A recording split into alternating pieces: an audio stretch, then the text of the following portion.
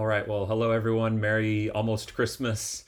I wanted to spend just a little bit of time tonight considering the significance of Christmas and start just by saying some of us see our faith primarily through the lens of history, the Christmas event, incarnation, and the crucifixion.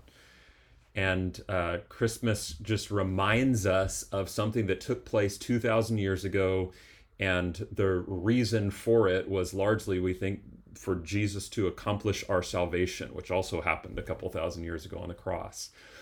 Sometimes we also look at Christmas to celebrate Advent, which helps us to look forward to the future to anticipate another kind of massive event, the return of Christ. But my hope today is that we consider how Christmas affects us today, right now. We need to know that in the Christmas event, the birth of Christ, we can see that God cares for us today. Sometimes Christmas is tough because we want to be happy. We want it to kind of be like it was when we were a kid, if you had good Christmas experiences as a kid. But we are struggling. As adults, we struggle. And some of us, some of you, have experienced this year or last year, recently, some extremely difficult circumstances. And this comes up at Christmas time, especially if you've had a death in the family this year or recently. It becomes especially hard at Christmas. Some of us have moved recently. That's hard. Some of you have family hurt of other sorts or sickness that is surrounding you. Maybe not as significant as that, but Christmas is hard, or this season is hard because you just feel like this year you haven't gotten the recognition that you deserve. Or maybe you've been sick a lot. Maybe you're just tired. Maybe you're struggling to overcome some kind of sinful temptation and it's just eating you up. So that Christmas, it's difficult to celebrate the joyful way that we're supposed to be celebrating it. So what does Christmas mean, the event of the incarnation of Jesus? What does that mean right now? When you see a baby in a manger, how can we connect that to our lives in a meaningful way? And we're not just putting on a happy face because it's Christmas time. We tend to do, I think as Christians, we do some things out of habit. We do our kind of Christmas devotionals in the morning, if you do that sort of thing. We look back to the historical event. We read the Christmas story. Maybe you've done that as a family. We certainly sing Christmas hymns, right? Christmas songs that have Christian lyrics to them.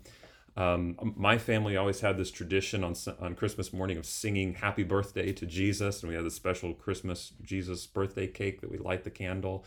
And so we are celebrating Christmas as Christians. But again, we generally look back or forward, which we definitely should. We look back to this historical event and we look forward to the return of Christ. But what does the now become? The now, which we're struggling, we have these difficulties in our life. We have to fill that space, this holiday space, with something. And we might try to do that kind of in the midst of the struggle with all sorts of non-religious Christmas activities. Maybe we just try to block out those difficulties of this last year with those activities. Things like just decorating the house, planning parties, baking cookies. None of these are bad things, by the way. I hope baking cookies isn't bad. Maybe eating too many cookies is bad. We take gifts to our neighbors. We do, if you live where it snows, which you don't in LA, we rarely do here in Lenore City. But maybe that's part of your Christmas tradition. Christmas movies, hot cocoa, family, shopping. Mary Beth and I used to go Black Friday shopping. That kicked off the Christmas season for us. There's nothing like buying more things to mask maybe some difficult things in your life. Even then, the Christian symbols around us can even kind of lose their meaning, where we don't stop and think about what we're actually considering, like the nativity scenes all around us, yard nativity scenes, or they're on the Christmas tree, right, where you have Joseph and Mary and the baby Jesus and a little display there all over the place. We've probably got 4 or 5 different types of nativity depictions in our house. But it can just become like a symbol of the season, right? In fact, I read somewhere that if you're 40 years old, you've seen some depiction of the nativity scene an estimated 10 to 20,000 times over your lifetime. How many of those reminded you of, wow, this amazing event that took place? Maybe a quarter of them. I don't know. If you see that in Los Angeles, you might think, oh, wow, there's actually a Christian here present because I see this symbol. But the Christmas carols, we can even lose the meaning of those and just kind of skip over them. We can sing those and actually miss the significance of those. If you go to a public store, you're going to hear people singing along, "Joy to the world, the Lord is come," without even thinking about what they're saying. I was thinking earlier just how, can you imagine the shepherds in Bethlehem if they could see us in the kind of nonchalant ways that we sing that song or other Christmas songs, "Joy to the world, the Lord is come." They'd be like, do you know what you're singing about? That one time that we were out in the fields and we were scared out of our minds and we were shocked to find out what was transpiring, that the Lord had come to earth. The shepherds were having a now experience at Christmas, right? It wasn't past for them. It wasn't thinking about the future. It was very present right now.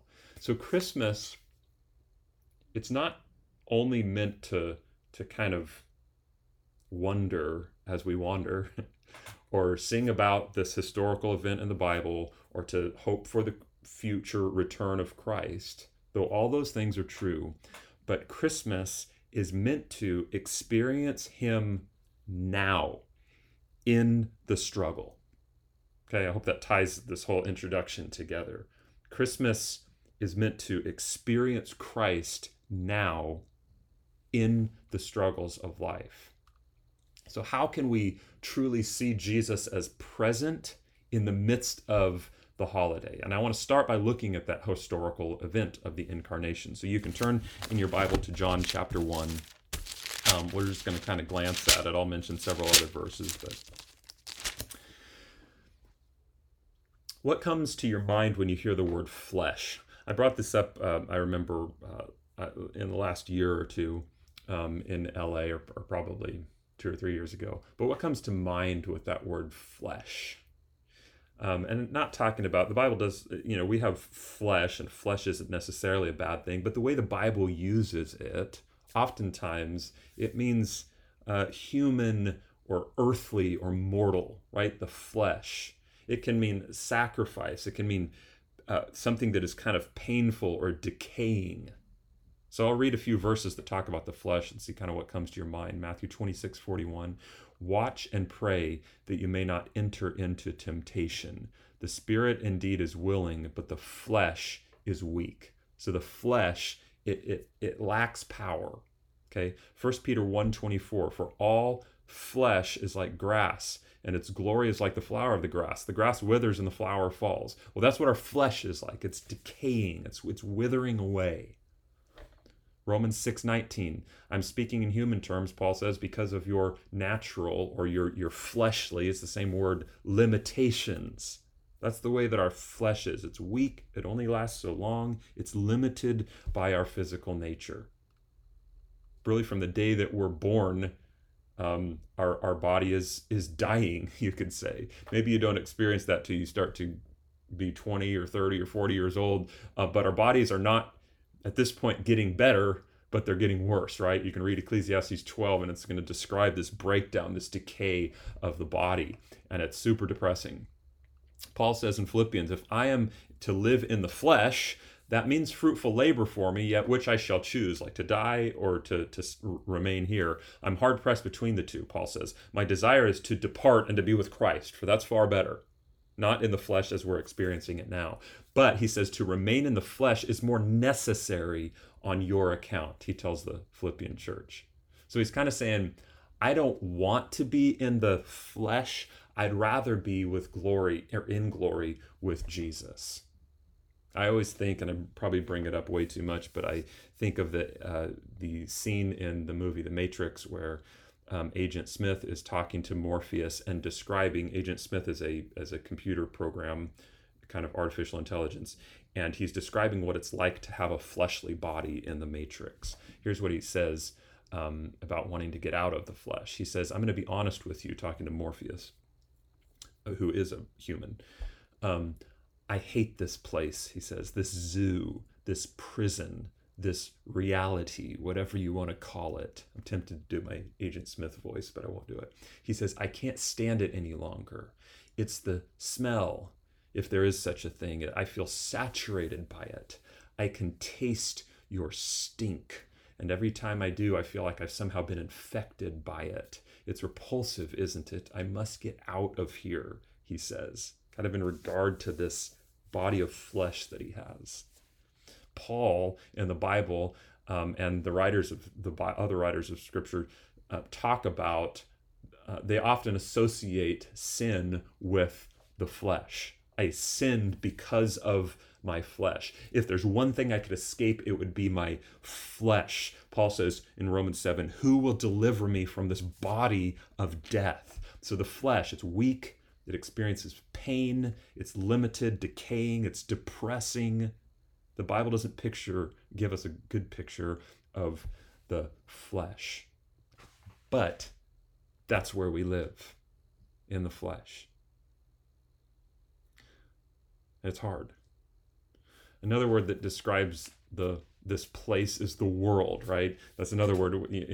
What comes to your mind when you hear the biblical word world, and not just in the planet Earth sense, but all the baggage that comes with the world or worldliness. Matthew 18, woe to the world for its temptations to sin. Jesus says, in the world you will have tribulation. For judgment I came into the world. When we were children, we were enslaved, Paul says, to the elementary principles of the world. John, do not love the world or the things in the world. If anyone loves the world, the love of the Father isn't in him. Goes on to say the world is passing away along with its desires. Okay, so the world in its present course is heading to death. Satan is called the ruler of this world. So world is another one of those images. Not to say that the world itself, physical creation, there's nothing wrong with that. God created it good. But the fallen world, it needs help. It needs saving. But that's where we are. That's where we live. That's what we experience. Those are the things I mentioned at the beginning that weigh on us. It's life in the world. It's the air that we breathe. So I want to change gears then just for a minute and think about where Jesus is. Where does Jesus live? Well, right now, currently, he's in heaven, right? He's seated at the right hand of the Father. Before he came to this earth, where did he live?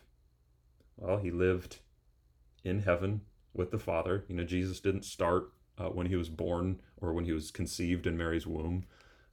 He's eternally existent or pre-existent, right? He existed before anything else. Before Abraham was, Jesus says, I am. Well, what is heaven like? And the glorified body. What do you think Jesus experiences in heaven now? Do you think it's nice there? Or before he came to this earth? Do you think it would have been nice to have people worshiping you all the time, the entire heavenly host saying always holy, holy, holy, the angels constantly bowing down before you, everybody recognizing you for who you are? There's no sin in heaven. Everyone around you loves you and they aren't jealous of you and they won't lie to you. And in heaven, there's no physical sensation of pain. It's really opposite the flesh, right? It's a glorified body. Jesus says in John 7, Father, glorify me in your presence with the glory that I had with you before the world existed. So in that world, there are no limitations. There's no day and night. There's no getting tired. It's perfect. Not what we experience in the flesh, right? In the world. So now let's consider that event of Christmas that we read about in John 1. Verse 1 and 2 say this: in the beginning was the Word, and the Word was with God, and the Word was God. Okay, so before all else, right? Before the world even existed. Verse 2 again, he was in the beginning with God. Now move to verse 14. And the Word, that eternally pre-existent Word in glory, became flesh and dwelt among us. It's a similar idea a couple verses earlier in verse 9. The true light, which gives light to everyone, was coming into the world. He took on flesh, entered the world. All-powerful, worshipped, glorified, pre-existent Creator Jesus Christ, dwelling in perfection, became weak, limited, decaying, depressing, pain-experiencing flesh in our world. Now, that is a wonder for us to try to imagine. It's almost like some magical story. But I have to think that for Jesus, it wasn't such a neat experience. Christ suffered in the flesh, Peter says. Paul says that God sent his own Son in the likeness of sinful flesh, and as an offering for sin, he condemned sin in the flesh. Jesus says, I've come from the Father, and I've come into the world. The Word became flesh. John Calvin says this: the word flesh, talking about John chapter 1 right here, expresses the meaning of John more forcibly than if he had said that he was made man. He intended to show what a mean and despicable condition the Son of God on our account descended from the height of his heavenly glory. When Scripture speaks of man contemptuously, it calls him flesh. Now, though there be so wide a distance between the spiritual glory of the Word of God and the abominable filth of our flesh, yet the Son of God stooped so low as to take upon himself that flesh, subject to so many miseries. Perfect Jesus, dwelling in glory, took on the burden of flesh. So here's what I want us to get. Jesus experienced the fullness of our experience. He really felt the full burden of our flesh, the darkness of this world that he entered into. Every temptation, every emotion, the suffering, the tiredness. I would even add that he felt the fullness of the flesh in the world in a way that none of us have before. No matter how bad it gets for us, he felt it actually in a heavier way. Because, I say that because he first experienced the glory of heaven, right? This flesh is all that we know, as difficult as it is, but Jesus started there in the heavens, and then he went from that and took on the flesh. We haven't even experienced that great transition. And not only that, he experienced the world, the flesh, the results of those things in an even deeper way than us, because he tasted death. He tasted death by torture, which I don't believe that any of us can even say. Talk about experiencing the flesh. That eternal Word became flesh. Now, obviously, I don't want to miss the eternal significance of his becoming like us and dying for our salvation. It's because of those historical events that we one day will experience the glories of heaven, because Jesus experienced the flesh, the world, and death. So I don't want to make this point lightly, that as you see the baby in a manger,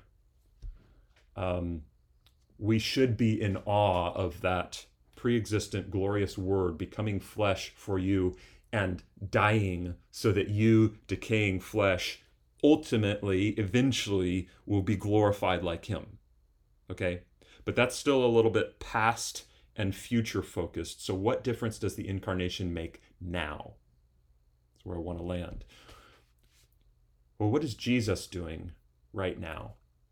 In between the birth and cross and the resurrection and his next coming, he is fulfilling a high priestly role. And you could say he is interceding for us. So Jesus is our high priest. A priest is somebody who mediates the relationship between God and mankind. And he's interceding for us. We read a couple of times, Romans 8 and Hebrews 7, which means he's entreating, or he's appealing on our behalf to God. Romans 8 says, Christ Jesus is the one who died, more than that, who was raised, who is at the right hand of God, who indeed is interceding for us. John calls Jesus our advocate with the Father. Now, Christ's intercession now isn't so much saying that when we sin, Jesus every time then says to the Father, well, I've already covered that sin by bearing their sins on my body on the cross, as if God has forgotten that somehow. Like Jesus was the perfect sacrifice once and for all. That's been accomplished. But the idea of Christ's intercession means that we currently have access to God.